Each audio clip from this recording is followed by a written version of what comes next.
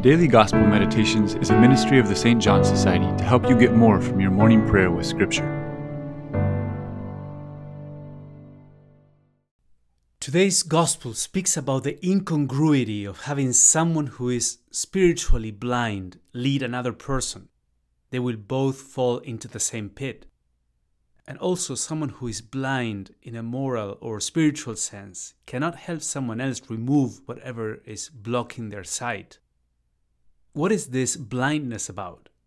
It means that one of the effects of sin is that we become unable to perceive things correctly. And this may happen in different ways. For example, through lack of reflection. We may be unaware of the impact that our behavior or our speech have on others.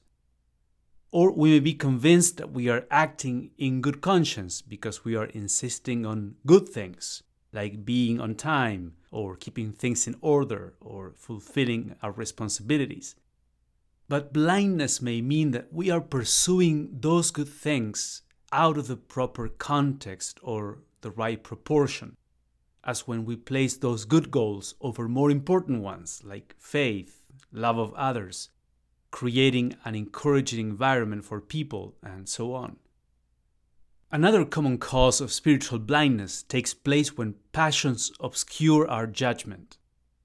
When passions like pride, resentment, anxiety, anger, self-doubt, or sadness take over, they can direct our attention in a sort of obsessive loop, forcing us to keep looking at the things that fuel those same passions, so they become even more intense.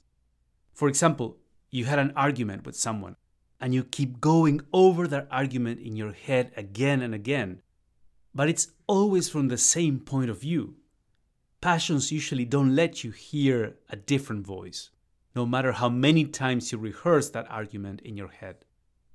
Moreover, those passions create in the soul a sense that it would be impossible to feel differently on that issue, so that any alternative view is discarded, and the blindness becomes more pronounced. But in reality, you know that when you allow the grace of God to come in, when you interrupt that blinding cycle of passions by listening to a good mentor, by reading the Gospels or doing works of mercy, you very soon start to feel different. You know that when you examine yourself before Christ in all transparency, when you compare yourself with Him who is the light, you start to see yourself more clearly, and the fog of sin is lifted. So, what could be some of your blind spots? How has Jesus helped you see more clearly in the past?